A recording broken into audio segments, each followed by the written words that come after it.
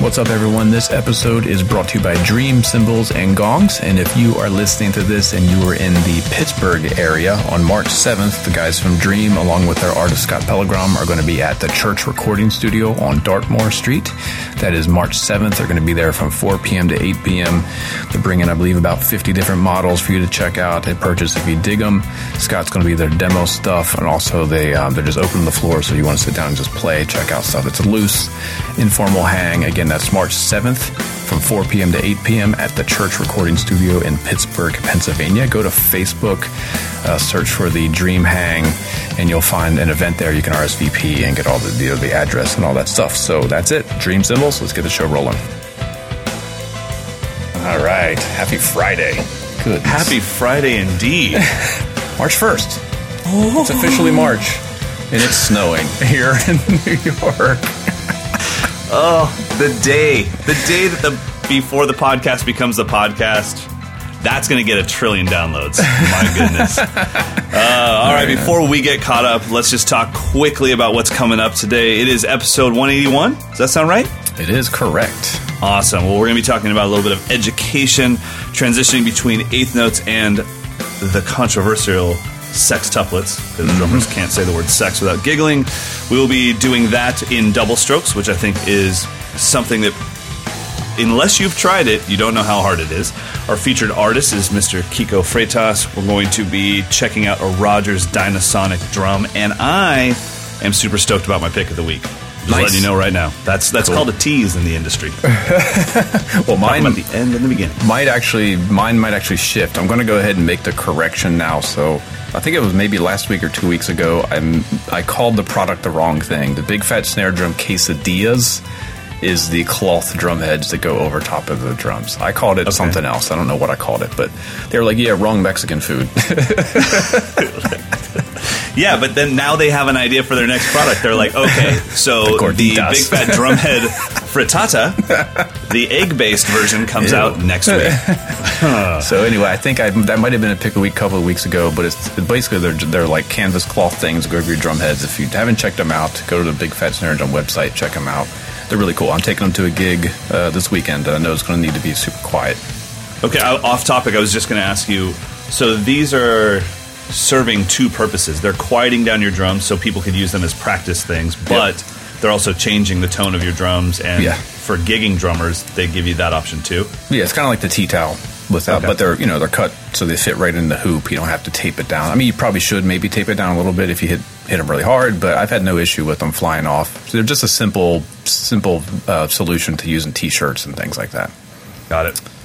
So anyway, that's my correction. Cool. Sorry, BFSD, for I don't know what I called it, but they're called quesadillas. Did you have a clinic since last time we talked? Yes, I was at the Delaware Drum Show, which was last Sunday. It was awesome. Great crowd, great event. I had no idea that it was going to be that cool of an event. I'd never been. It was in Newcastle, Delaware, but it was just a bunch of cool people. It's great to see that the drum community comes out and supports these shows. There was a lot of custom shops there with their one-offs, and then some like Hawthorne drum shop, like those like Wooden Weather. What's it called? Wooden Weather. Wooden Weather was there. So it was a cool show. Definitely thanks to Joe Meckler for inviting me down to present. I was shocked at how many people came out. I think there was maybe close to 100 people in this sweaty little room. That's so cool. And a lot of people listen to the podcast, so I'm glad to finally meet a lot of podcast listeners in the flesh. That's always humbling. It reminds me we can't quit no matter what. We can't. Right. Yeah, I know.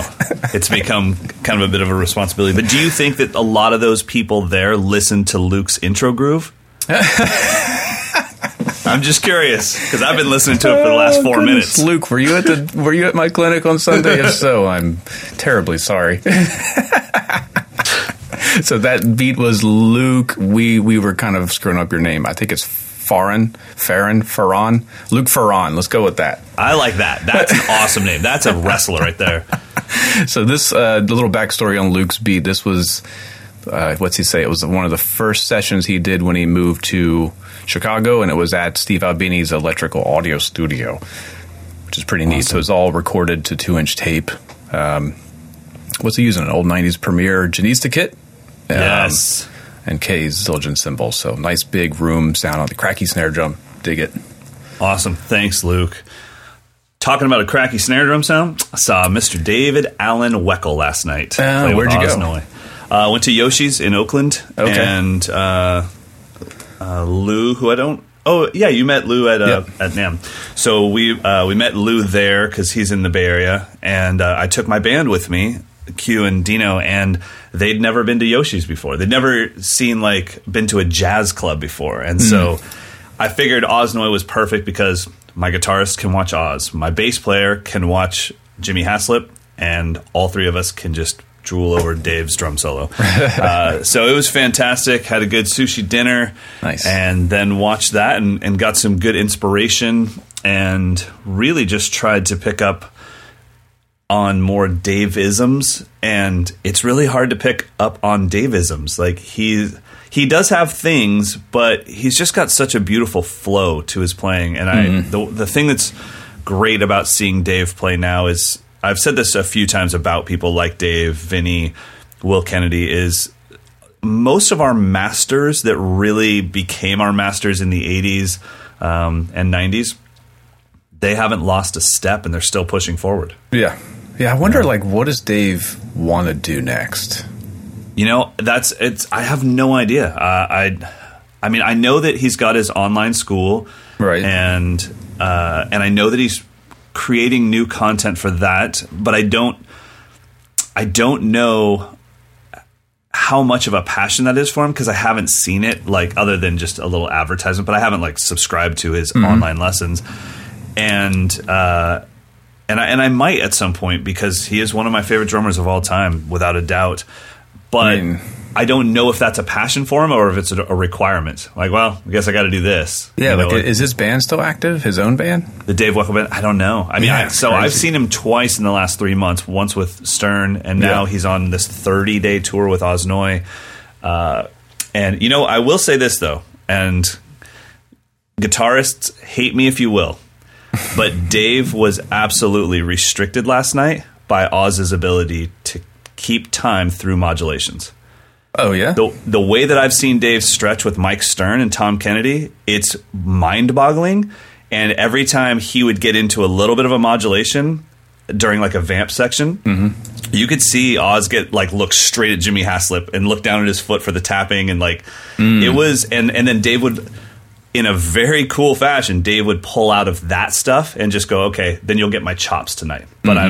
But when he's playing with Stern, it's almost constant modulation, messing with time.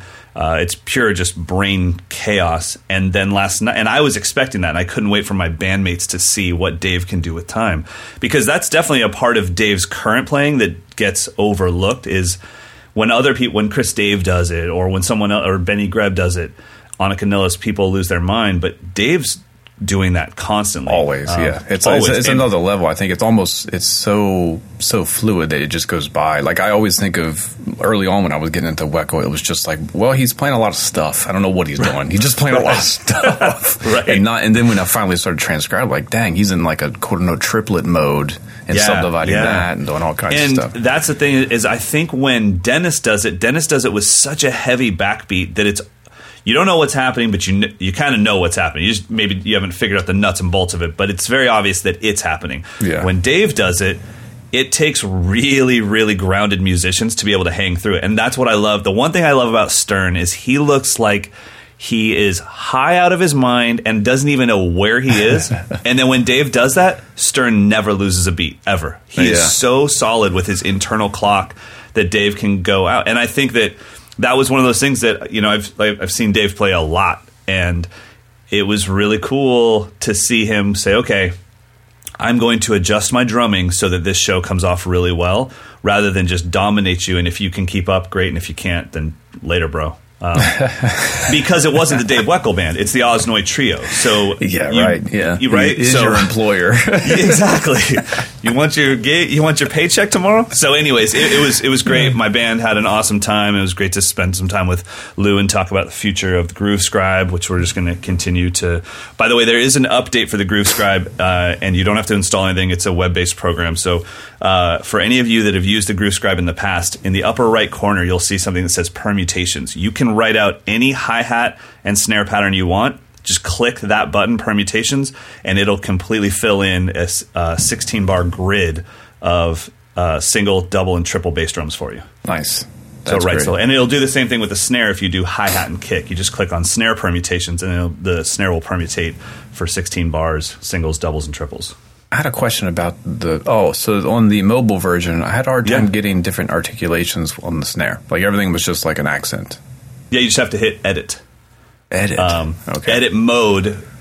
Edit mode is like holding the shift down or right clicking. So as soon as you hit edit mode, then every note you click, it'll bring up the full menu for it. Okay. That would have solved that. But our goal is to introduce an app so that you're not reliant on internet to use this. Yeah, cool platform, and then that way, then you'd be allowed to save your grooves into set lists and everything like that. Because I think it'd be great to open up your app, have a set list of grooves on a gig where you're maybe not the normal drummer, and just play real quick, like in your ears, one bar of the groove for this song that you don't really remember the name of, and it's like, oh yeah, now I got it. Yeah, that'd be cool. Rather than just the tempo or even reading it, if you could just play it real quick. For a lot of drummers, especially the ones that don't read, that's what the Groove Scribe was really meant for, was people that struggle with reading. We gave them the tab version of drumming, and then we kick out the notation for them. So nice. Dig it. Yeah, buddy. That gets us right into educational mode, huh?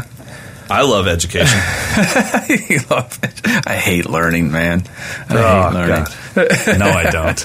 I love it. I thrive off it. Come on, man. We're talking about eighth notes and sextuplets. Yeah. So what we're talking about is the bane of my existence for the past 6 weeks. It's transitioning from eighth note to 16th note triplets and maintaining a strong sense of where that offbeat eighth note lands.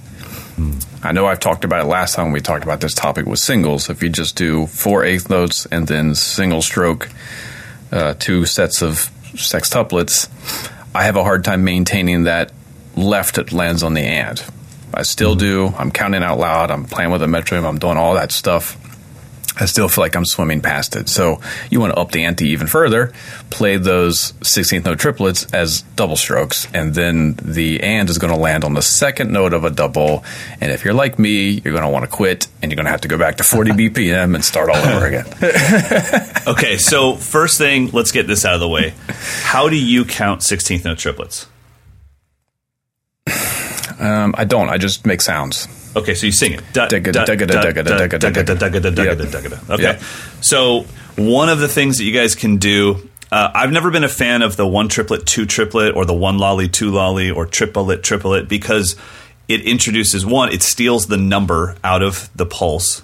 And then the other thing, if you're doing triplet, if you did 7 of those, you might not know you're on the 7th one eventually. The other thing is, it doesn't really give me a language that I can speak with other musicians that might have been studied. So generally I count 8th note triplets, 1 and 2 and then with 16th note triplets, I just count those twice if I have to. So 1 and 1 and 2 and 2 and 3 and 3 and 4 and 4 and it's funny that 16th note triplets and 32nd notes don't have a set in stone music theory. This is how they are counted. I think it's because they're so hard to say.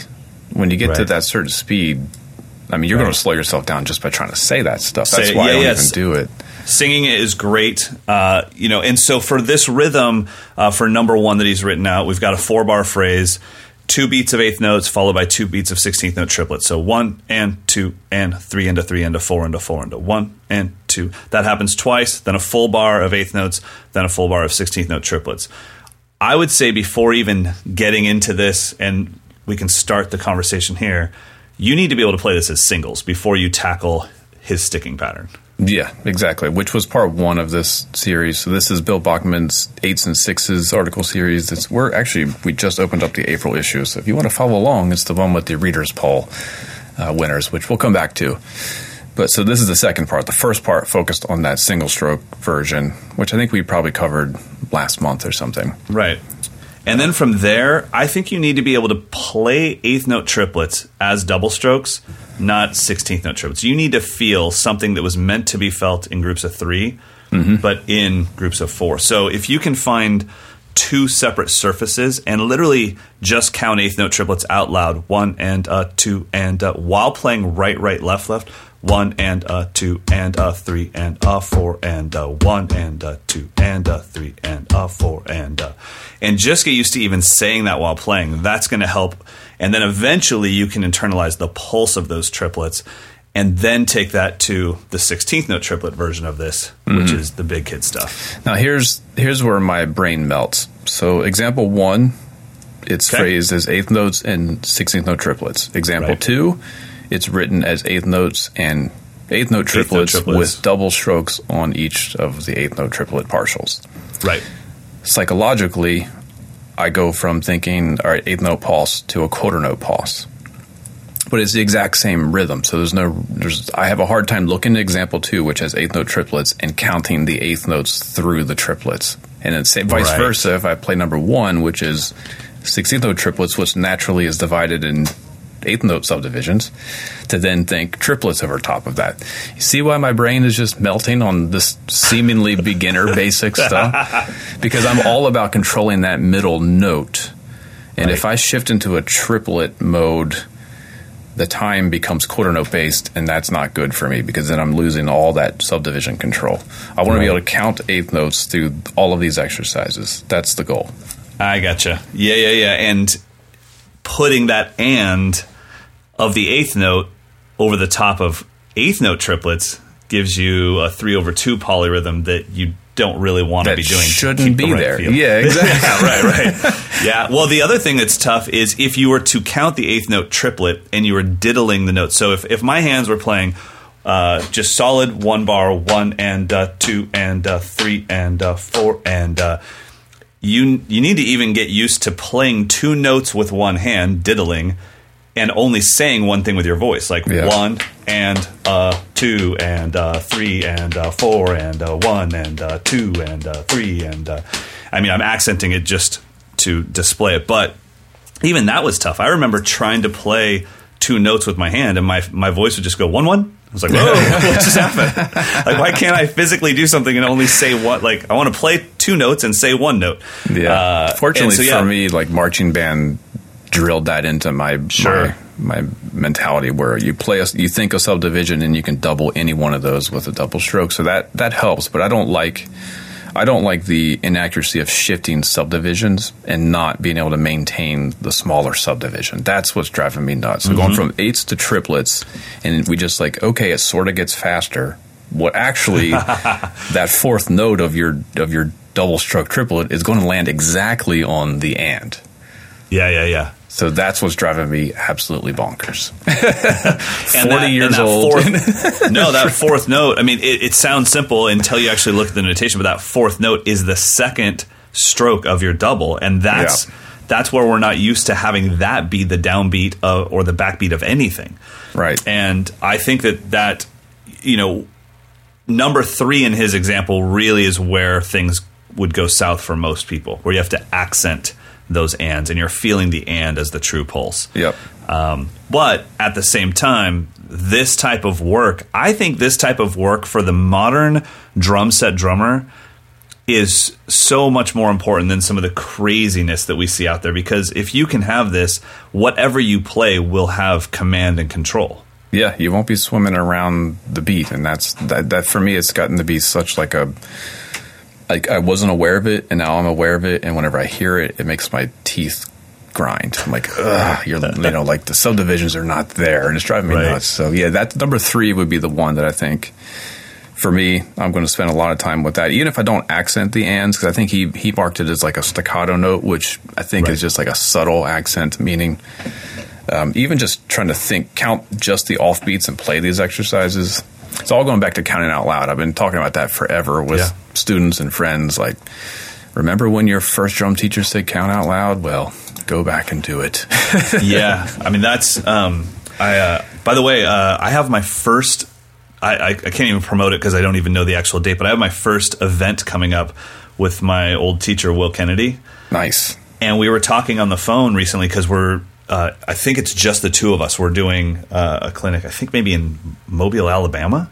And then I'm going from that to the Ireland camp. But so it's sometime in August. Anyways, one thing I remember about our early lessons, because they were all video based, we weren't in a room together. I was sending him videos, he was sending me video responses. Was he would say, watch your video back and watch your body. Like your body is not moving in the pulse of the music. So how could you expect the sound coming out of your drums to convey that pulse? You can't even feel it.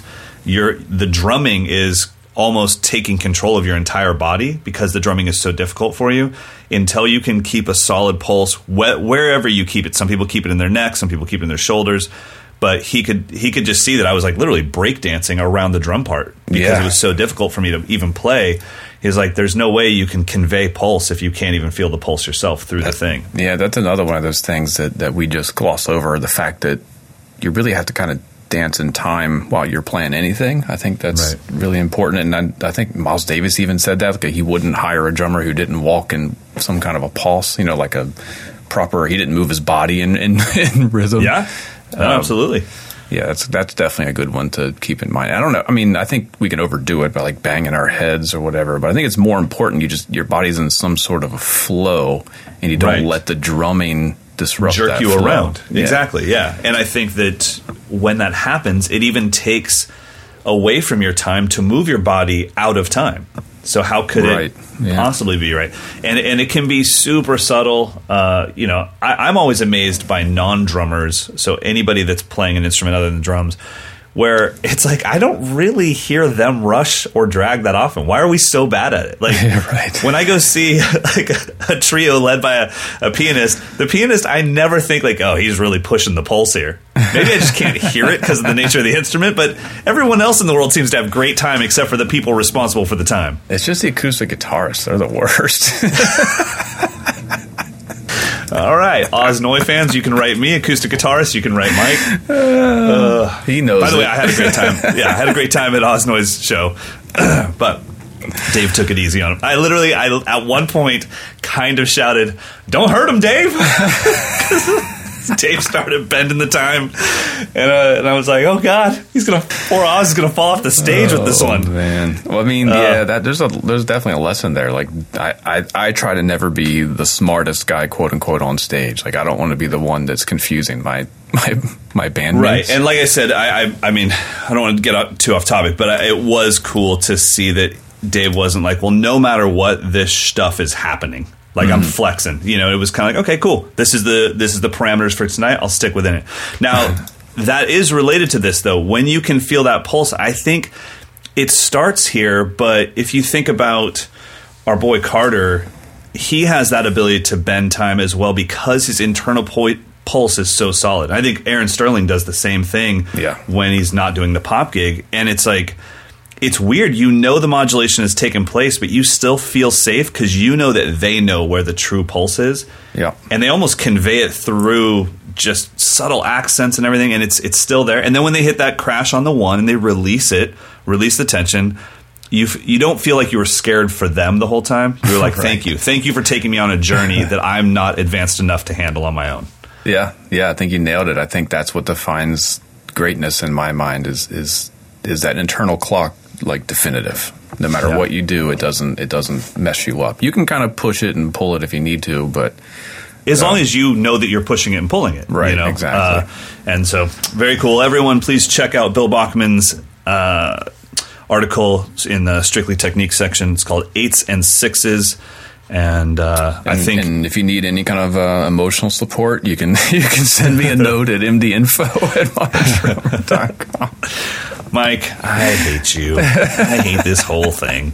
All right, let's talk about somebody that's got fantastic internal pulse and I think really, really exemplifies what it means to have that Brazilian lope to their drumming where it's not swung, it's not straight, it has culture inside of every note, and that's Kiko Freitas.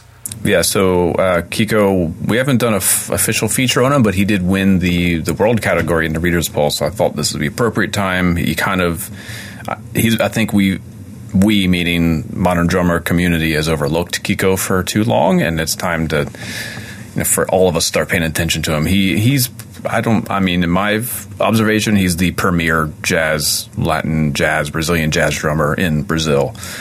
He's amazing. So he won. Congratulations, Kiko, for winning the world category. Those of you who may not be familiar with him, just go to his YouTube page and live there for a while. There's so much there. We're going to check out one of his videos, but if you want to check out some recordings, so first of all, let's listen to some music before we listen to a drum solo. So this is the song Vento Bravo by the Nosso Trio. We're going to check out a little bit of that.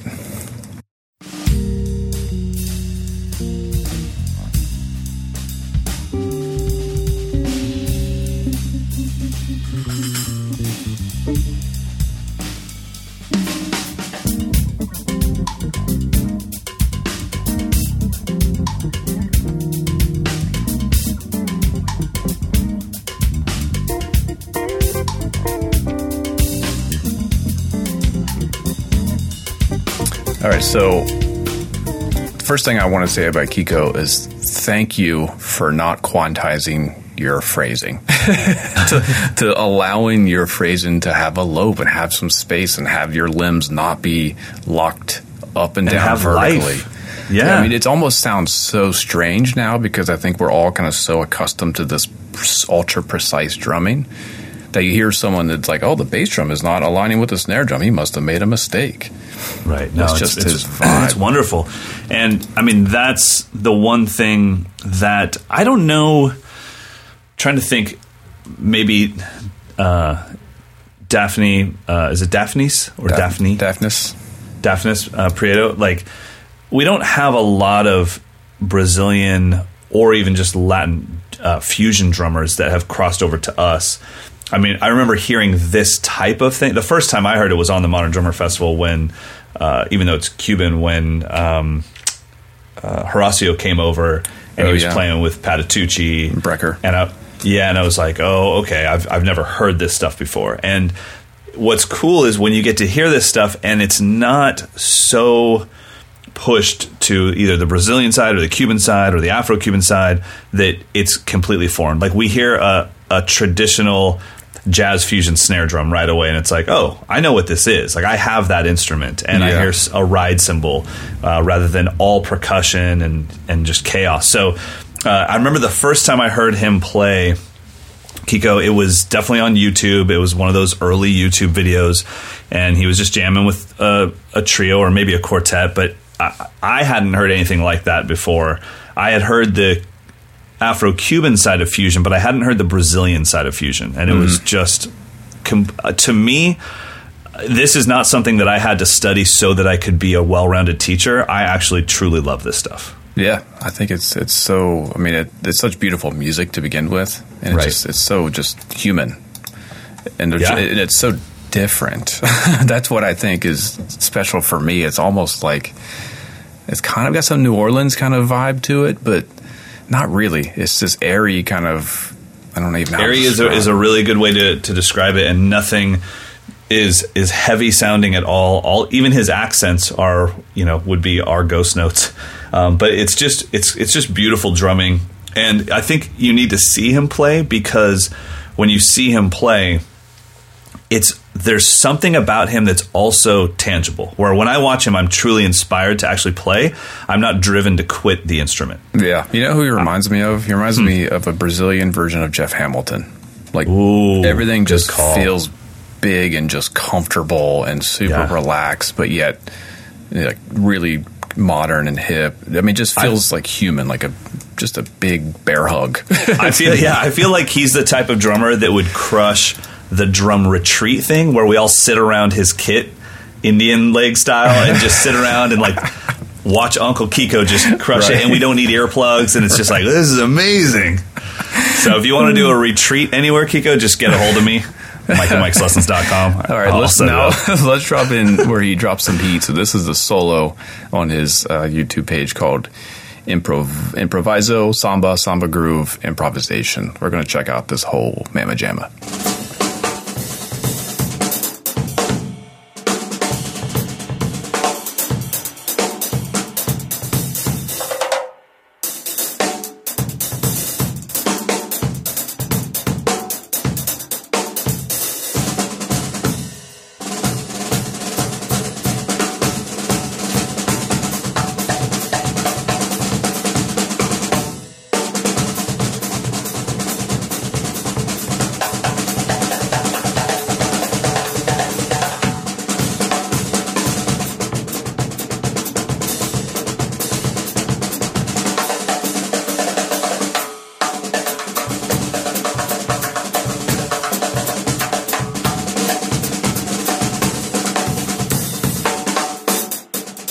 So that was kick, snare, hi-hat, ride cymbal, tambourine, I think.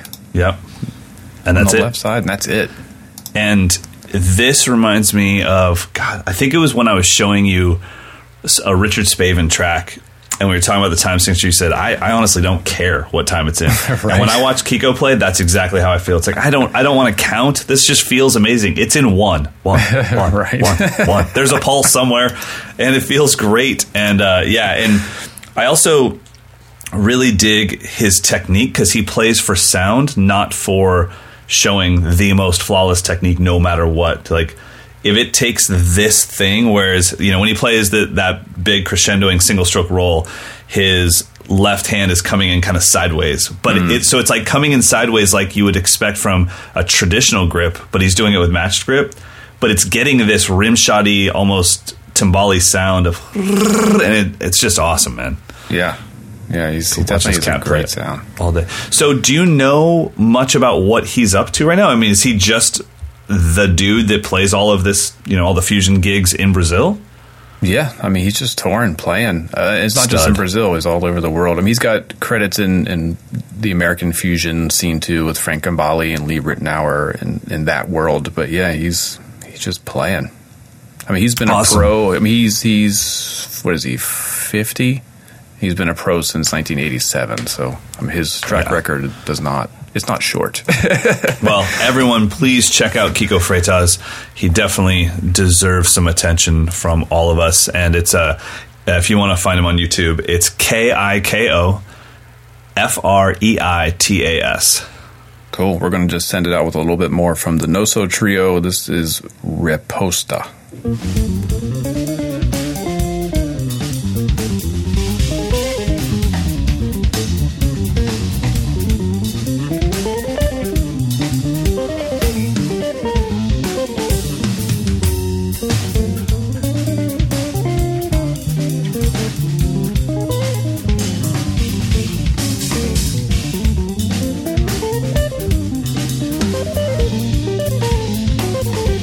It's time for our mid-show drop for Dream Cymbals. So they have another Dream Hang coming up it's March 7th at Church Recording Studio in Pittsburgh, Pennsylvania. So anyone listening, if you're in the Pittsburgh area, go to, it's 4 p.m. to 8 p.m. Again, it's at Church Recording Studio. Go to Facebook. They have an event page set up, so just search for the Dream Hang Pittsburgh.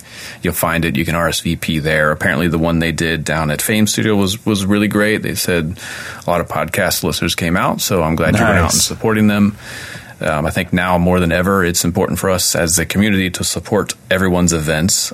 So even if you don't play Dream Cymbals, go hang, say what's up, check them out. They're going to have, I think he said, another 50 cymbals to demo and sell off. Scott Pellegrim's going to be there to do his madness. But they also just set up kits, and just everyone that shows up, you can just play. It's not a clinic. It's just come check out stuff. So that's March 7th, Church Recording Studio, Pittsburgh, Pennsylvania. It's 4 p.m. to 8 p.m., the Dream Hang, Pittsburgh. Nice. All right, time to check out these Roger snares that everyone has been asking me about. I've been biting my lip because everyone's been asking me about these drums. Really? Okay, so my first question, I'm looking at the article right now on moderndrummer.com. Is the one at the top, that's not a new one, is it? Yeah. Dang. Yeah, no, this was, when I caught wind that Rogers USA was going to come back, they even, asked us what our thoughts about that. And my one opinion was, if it's not true to the original, don't bother. Because that Dyna-Sonic snare drum has such a historical place in a lot of drummers' minds that if you come out with a generic snare drum and just call it the Dyna-Sonic, you're going to get destroyed. So This is true to form, original hardware style, everything's the same. No, I mean, that's the hardware was what threw me off. I was like, I guess the only thing would be that on the throw off, it's got I don't even know what you would call them, but the tension rods that hold the strings together are drum key style. Yeah. Would they have been screws back in the day, I would assume? Yeah. Been screwed so that would have been the only giveaway. But honestly, that throw looks like it's from the 50s or 60s. Yeah, it's a faithful reproduction. And I think even the company who's making these drums, they originally started out by reproducing the hardware for people who owned original Dyna-Sonics, and had, the strainers were busting. So they started out like, they owned the patents for that stuff, so they reproduced all that, and then it was like, well, why don't we just make new Dyna-Sonics? There's clearly a market for it. Okay, so this drum, this is an odd drum. If you're not familiar with the classic Rogers Dyna-Sonic, it's a snare drum. But what is unusual is the snare mechanism itself. It has two components to it. So the actual throw-off arm that we think of on a snare drum, the lever that raises the wires up and down, that is designed to work independently from the tension that's actually on the wires themselves. So the throw-off, there's like a gate there that kind of contains the wires, and when you engage the throw-off, that literally just raises the wires up against the head. It doesn't pull on them in any way. And then you have it's not tension. Pulling the snares from one side to the other to get it tight. There's no horizontal tension via the throw-off itself. It's just strictly a vertical lift the wires, release the wires. So you dial in the amount of actual snare buzz that you want with a separate thumb screw that pulls the wires horizontally out. Gotcha. So it's designed to where you can get a really sensitive snare sound but not have it rattle too much. That's kind of where this drum lives. It gives you the insane sensitivity all the way out to the edge without having to introduce extra buzz and rattle. It's pretty dope. You want to check it out first? So, yeah. And what are we checking out? Are we checking out a 5 or a 6.5? The red onyx finish one that I reviewed is 6.5, so we'll check that one out first. Okay.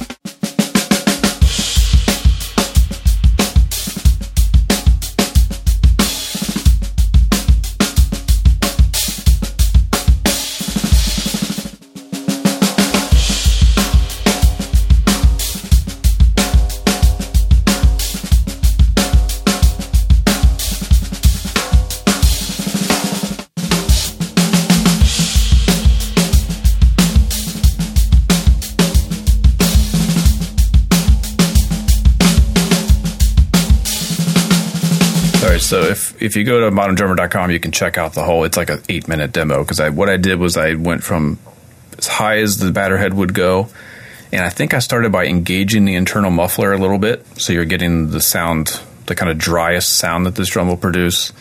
And then I turned the internal muffler off and did another demo, and then backed it down a quarter turn until I got to the lowest possible tuning. So it's 8 minutes of me playing the same beat, if you really care to check it out. But I do. I mean, first of all, the drum sounds fantastic, and just because I did get a chance to play one of these before NAMM, the guy that we were talking about earlier in the podcast, Lou, he has one of these, and I remember just being slightly stunned. This was not a drum, I mean, my knowledge of classic drums really didn't even start until very recently, when I started getting into classic Gretsch drums and then classic Ludwig drums. So even though I've always known the name of the Dyna-Sonic snare, Rogers was not a company that was really on my radar as far as like, I want to go back and check that out. So I've never played an original one, but when Lou brought in the new one, I was really blown away by I was like, man, this is kind of an amazing drum. Yeah, it has, to my ears, it has all the stuff that I love about an old snare drum, the kind of mid-rangey, punchy, dry, dark the punch. vibe. Yeah, the punchiness, I think, is really what defines it. But it's almost like you turned up the high end of the EQ just a little bit, like a little bit of extra air, which reminds you that it's a new modern drum. It's got a great sizzle, and I would say, compared to some of the drums that we've reviewed in the past, this might have one of the highest levels of, flexibility in tuning ranges. It sounds pretty fantastic at all of them. Yeah, there wasn't anything super wonky in the mid-range. Super versatile. Yeah, it's a fun drum. I think if you own an old kit and you want to get a snare drum that kind of matches it timbre-wise, because that's something that never really discussed. If you have like a 50s, 60s drum set and you have a super modern snare drum, a lot of times it's just too much drum. Right. It just overpowered. This sits perfectly with an old vintage kit. I definitely envision Steve Jordan, this is a drum that he would use a lot, right. That vibe. And absolutely I mean, awesome. you could play like straight ahead jazz, and in the demo you heard there's, I didn't change the tuning. I just went from hitting backbeats to just playing swing, and it did both. So yeah. Now, do you need this contraption? That's something you got to check out. It took me a couple minutes to figure out which parameter did what. What was I looking for when I loosened the throw off versus loosened the wire tension itself. And I don't know, maybe if you're really rough with your gear, if that gate thing gets bent up, it's probably not going to work right. All that said, I didn't have any issues with it structurally. Once I got it dialed in, it was about as sensitive as you could imagine, and it didn't have a ton of sympathetic buzz, which I think that's where this drum excels. You can get that. It's a dry drum when you're playing your kit. Almost a choked sound, but without it choking, if that makes sense. Yeah, it's a choked sound when you're playing your kit, toms, and your bass drum, but it's not choked when you hit a backbeat on it. Yeah, exactly. Now, did you notice anything different in the 5, or did it feel fairly similar to you? It just, kind of what I expected. It's a very similar sound. The 5 I felt would be more like the acoustic jazz or that kind of sound, whereas I think for studio where you want to have some big mid-range backbeats and stuff, the 6.5 was better. I like the 6.5 more for what I do, but if I was playing a lot of acoustic jazz, I would have gone with the 5.5 for sure. I will say, after seeing these they were at the Big Bang booth, right? Yep. And they had probably about 30 or 40 of them there. They're incredibly well made. Now, do we have any idea where this thing's going to be priced yet? I don't have that info. It's not in the article, and I just didn't know where this thing was going to land, and I don't think they even mentioned it at NAMM. It's not. They're not super boutique-y priced. Oh, really? No, they're not. It's kind of what you expect for a nice high-end snare drum. Cool. They're pretty shell. Amazing. It's funny you mentioned NAMM because they had like maybe 6 snare drums on that rack. And I went over and tapped them all, and I was talking to Ken, the guy who basically designed all this stuff. And I was like tapping through. I was like, "That's the one on top." I was like, "That's the one." He's like, "Yeah, that's the one that's not getting sold. That's mine." Shut up! Yeah. Wow. I was like, there was one on top like that. It's got some extra something special in it. And this is the shell's a maple poplar shell with poplar re-rings. Is that what you're reading? It's a 5. No, it's shell. what I feel. It's what I know from my Rogers due diligence, bro. Yeah, it's a 5-ply shell with poplar in the middle. Yeah, got it. Okay, that literally just happened to me about a week ago. I was talking to Lou on the phone about my new classic Gretsch drum, and he goes, "Does it have the rocket lugs?" And I was like, "Did you just listen to the Drum History podcast about Gretsch drums?" And he was like, "Yeah, maybe." I'm like, "You don't know what the hell rocket lugs are? What are you talking about? Or does it have rocket lugs?" I know what you listened to. I know where you got your information yesterday. And yes, maybe I read that it was a applied shell between maple and poplar. All right. Well, everyone, head over to moderndrummer.com. Check out the product close up. The Rogers USA Dyna-Sonic. They're $800 if you want to know. They're $800 on Sweetwater and various other online outlets. Awesome. That sounds great. Listening to you play this just reminded me, if Gretsch does decide to turn my prototype into a production model, we're going to have to bring in like Carter for the gear review portion of it, because I can't be a part of it. I'd be so nervous, like hearing you talk about my drum, my baby. I've been working on this thing for years with Gretsch, and Carter's going to have to do that thing. Either Carter or Mark. We'll get Keith Carlock to do it. How about that? No, God, no. He's actually, Keith and Mark are both out because they're Gretsch artists. But Carter he's Ludwig. He can be very unbiased. And that would be great, but and I don't even know if I could listen to the review. Because if you said even like, yeah, it was a little wonky in the mid range, I'd be like, wonky? Your tuning's wonky. Talking about my baby. Oh man, I'm not going to mention any of the companies, but this just by happenstance, I've reviewed 3 identical drum sets in the span of like 4 weeks. Okay, like same sizes, not identical drum sets, same sizes, but very different drums. Okay, and. It was night and day. The one that I think is the primo, night and day difference from the one I thought was the weakest of the 3. I mean, really? And these are like high-end professional kits. Wow. I mean, to get into that level, we're like, whoa, everything about this is right. Everything about that is close. It's wow. like, it's pretty crazy. I definitely can't throw anybody under the bus at the moment, but... Because I didn't have any problems with any of them, and if I would have just reviewed each one separately, it would have been like, yeah, of course, it's an awesome drum set. But to do like one since you had after them another back to back, after another, I was like, whoa, this is just so much better. I'm going to make sure you only review fiberglass snare drums before we send you mine. And then you're going to be like, oh my God, there's so much what's body. The size of it again? 5.5? Yes, 5.5 by 14. Maple gum? It started with a Brooklyn shell, so it's maple, then 4 plies of poplar, then maple. Okay, so I've got to get someone to build me a maple. Don't you do that. All right, let's get into some listener questions. Okay. All right, first one, this would be short and sweet. This is from Dominic. Any thoughts on why Dream cymbals are not carried by many dealers? Do you think more dealers will jump on board with Dream this year? I really want to try their stuff, but can't find a dealer where I can try them for myself. So go to Dream's hangs that are happening. They're going to be happening all over. I think they're focusing on the East Coast here in the next few months. And also go to their website, sign up for the newsletter, contact them. They're good people. They will tell you where to find some Dream cymbals. And also go to your local shop and say, hey, can you get some Dream cymbals in? Honestly, as somebody that used to work in retail, I can tell you right now, that is literally the best thing you can do. Our owner would come in and just say, hey, what are you guys hearing? And we would say, yeah, everyone's talking about this new Pearl Masters, Masterworks, Master something, at the time. This is in the late 90s. And he would say, okay, I'll get the Pearl rep to come down next week and we'll put in an order. I mean, that's literally how it worked. It never was anything politically that you think. It was just, what are the customers asking for, and let's get it in here. So Go to your shop, tell them you want to check out some Dream cymbals, and then it gets the ball rolling.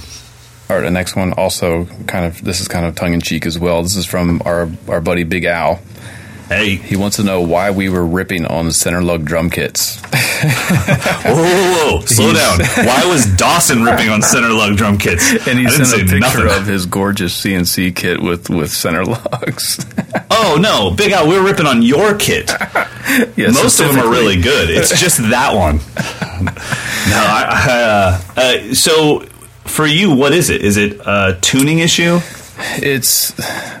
I think those kits back in the day were offered as a cheaper alternative because there were fewer lugs, so it was just a cheaper. Sure. So the problem is the extra long lugs on the bigger toms, they're going to get bent eventually. So you mean tension rods? Yeah, the tension rods. The tension rods themselves. You're going to knock into one, it's going to get bent, and you're not going to be able to tune your drum. It's just that, and then the tuning flexibility of some of those older versions of this, it's just not as detailed, the tuning. Okay. But the new CNC player date stuff, it's great. I mean, the new club dates by Ludwig, they're great. I just think the older stuff, you have to be careful. That's all. Right. There we go. Take that, Al. Your kid is beautiful, by the way.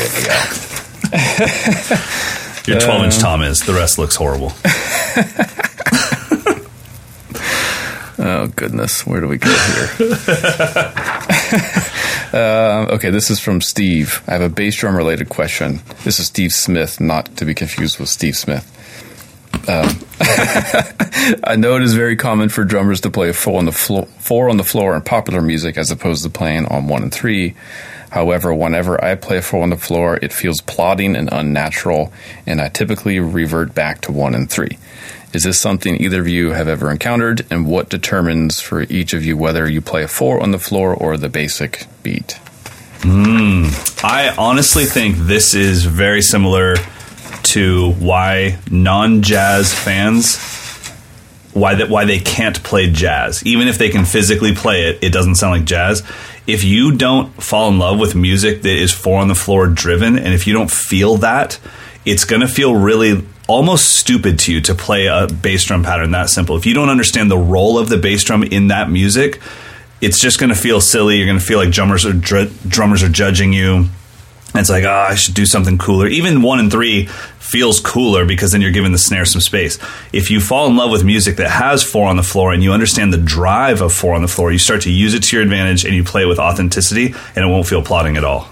Yeah, exactly. I mean, I think for me, it's the opposite perspective. If I'm playing a song that needs that and I don't do it, I feel like I'm not providing enough power. I just feel like I'm not doing the song right. And it's for me, it's 100% crowd motivated. Are we trying to make people dance, or are we just up here having fun? If we're trying to make people dance, then I'm going to default more to the 4 on the floor. The other thing is 4 on the floor can be used as one of your kind of ammunition tricks, as far as, okay, the song will be 1 and 3, but when we hit that bridge, I'm going 4 on the floor and we're going to push this thing, or I'm going to save it for the last chorus to really take it over the edge, because it does do that. There are obviously a few styles of music that have 4 on the floor through the whole entire thing, but sometimes you just use it to your advantage. Like, all right, I'll play the song the way it is all the way till that last chorus, and then we go 4 on the floor on the kick, and we just push it into overdrive. You know, that brings up something that I kind of teach in my clinics and lessons, that you probably haven't practiced over top of a quarter note enough. I think that's probably the biggest problem. Like, I think sitting down and trying to make music with your other 3 limbs while the bass drum just plays quarter notes, I mean, you could spend hours, weeks, months just trying to get that kind of freedom. And the clarity. I mean, you know, unless you're Kiko, in most 4 on the floor stuff, you don't want to be flamming with the kick. And just having that, if you feel restrained when you play it, it's because what Mike said, you haven't practiced enough over it. But just know that what you're going through is normal. You're just going to have to change your perspective a little bit, and also find the songs that take advantage of what that does. I definitely, I think, coming into the scene as a complicated rock drummer, because when I came on the scene and started touring, rock was not AC/DC anymore. It was Deftones, it was syncopated, it was broken up. And so 4 on the floor to me was silly. It was like, I'm never going to use this. And then when I quit touring and started doing like the weekend gigging drummer thing, it was in a lot of music, and I thought it only existed in techno and disco, and that was it. And then I found it in so many things that really needed it. Yeah, modern country, it's almost every mid-tempo country song has 4 on the floor anymore. Yeah. Go play at your local church and don't play 4 on the floor. Everyone falls down. It's horrible. All right, our last question comes from Mike. I started playing drums when I was 10, but didn't take any lessons until about 3 years ago. I have a passion for tutoring and teaching, and have been wanting to start giving drum lessons, but I'm afraid I'm not a good enough drummer to teach. Am I overthinking it? Ooh, 2 teachers about to give you some advice. Yeah, why don't you go first? Okay, so my advice is pretty simple. There needs to be a decent amount of distance between you and the person you're teaching. So if that distance is proper, you're more than welcome to teach. You don't have to be the greatest drummer in the world. You just have to be very cognizant of that distance. And then when a student comes in that might be a little too close to where you're at, if you're at the point where you're having to learn their lesson every week before they come in, you should pass them on to another teacher that can help them with their future much better than you can. And there's nothing to be ashamed of in doing that.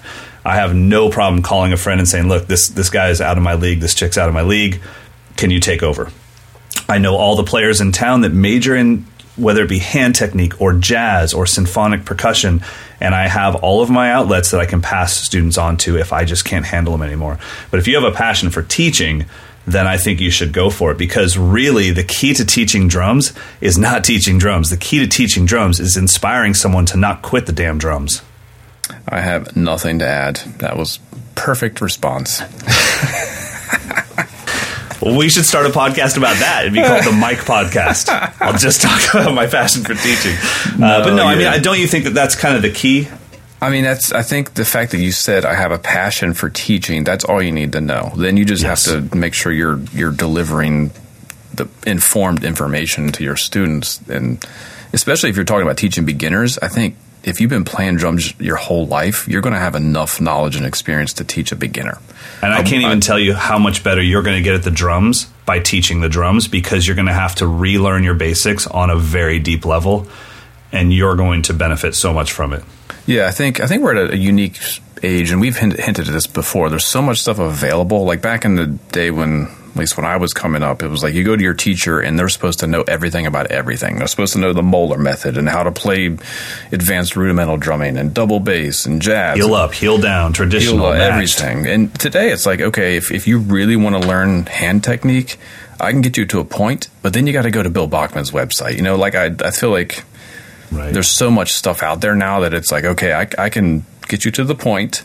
If you want to go the extra level, then I can point you. I think it's more like you're guiding the curriculum more than anything else. But yeah, I would do it. I would just do it. Using the word passion. I don't have a passion for teaching private lessons, so I feel like I'm very selective. But if you have a passion for it, then just do it. Go for it. I couldn't agree more. All right, guys, please keep sending in your questions to mdinfo@moderndrummer.com. That's also where you can send your intro and outro grooves. It is now time for Pick of the Week, and I'm excited about this. All right, because I'm not picking it just to pick it. I actually dig it, and it's maybe something I wouldn't have dug.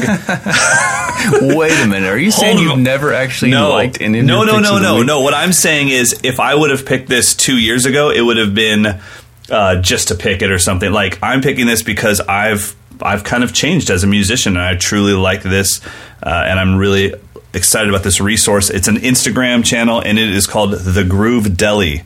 All one word, the Groove Deli. And this guy, just like Drum History, is posting all these cool historic clips. This guy is just posting things that groove hard by old bands. But, I mean, sometimes it's like total country train beat, but it's like the most grooving country train beat from 1972. Sometimes it's even like one of the most recent ones was Fish, and I was like, I'm skipping it. I'm not watching Fish. And then I did, and I was like, yeah, that grooves pretty hard. So whatever he posts, it just grooves, but it's usually old clips, Levon Helm, whoever. Lots of old R&B stuff that you would have never seen. Like, there's no way to find this footage. I don't know where he's getting it from, but it's like if he's going to post a clip of Chuck Berry, it's because it's the most grooving clip ever of Chuck Berry, where you just go like, damn, I didn't know they did that stuff. So it's really cool. The Groove Deli. Looks like he or she has created a Spotify playlist to accompany all of his or her posts as well. Awesome stuff. So yeah, check it out, and it's really quite cool stuff. Awesome. My pick of the week is a new online course by Dan Bailey that just came out this week. Dan Bailey is the drummer with Father John Misty. I started following him on Instagram and just got blown away with his drum sounds. And it was almost like he read my mind, and he dropped a course on how to tune drums and how to get drum sounds. So that's the whole thing. It's just how do you spell his last name? Bailey, Bailey. It's called the Bailey Method. It is 11 chapters, so it's broken down with his philosophy on recording. He takes you through like putting drum heads and tuning a rack tom, putting the drum heads on and tuning a floor tom, bass drum, snare drum, getting sounds with 2 mics, getting his entire multi-rig setup. And then the cherry on top is he plays 3 full tracks where he uses 3 different types of drum sounds. A modern drum sound, kind of Josh Freese style, a vintage sound, kind of like old Elton John or something, and then like a real kind of tight, dead, kind of trendy sound, vintagey kind of sound, 4 mic sound. So it's the Bailey Method. I think it's on Vimeo. It's a $150 course. The coolest part was as he's tuning the drums and stuff, he kind of throws in little nuggets like, oh yeah, if you're getting that basketball sound, then you need to do this. It just kind of happens while he's tuning the drums and stuff. Sure. So it's really neat. But if nothing else, follow his Instagram page. I think he goes by a different handle. It might be like Dr. Richard Bailey or something like that. Yeah, that's what his one of his personal websites is. Yeah, started Dr. Richard Bailey on Instagram, and if you dig the sounds that he's getting, he has a course that basically breaks down all that stuff. Boom. Well, that wasn't too bad. Episode 181 didn't suck. Episode 182 might, but episode 181 was on point. Everyone, thanks so much for listening. If you can, please give us a 5-star rating and a review on iTunes. If there is somewhere that you would like our podcast to end up, a platform that we are not currently on, let us know through mdinfo@moderndrummer.com. Mike and I are self-professed rookies at podcasting, so we don't know about this whole world, and we're doing our best every week to make sure that you guys have fun stuff to listen to, but we are always open to suggestions. All right, we're going to send this show off with Dario's beat. This is recorded on a Zoom H5 in the hallway, so we put the Zoom out in the hallway, so this is natural reverb. I thought it was sounding cool. He's using a Pearl Forum Series bass drum, Yamaha Stage Custom snare, and some Peisty Giant Beat hi-hats. Get it. All right, so we'll see you next week. Maybe. Maybe not.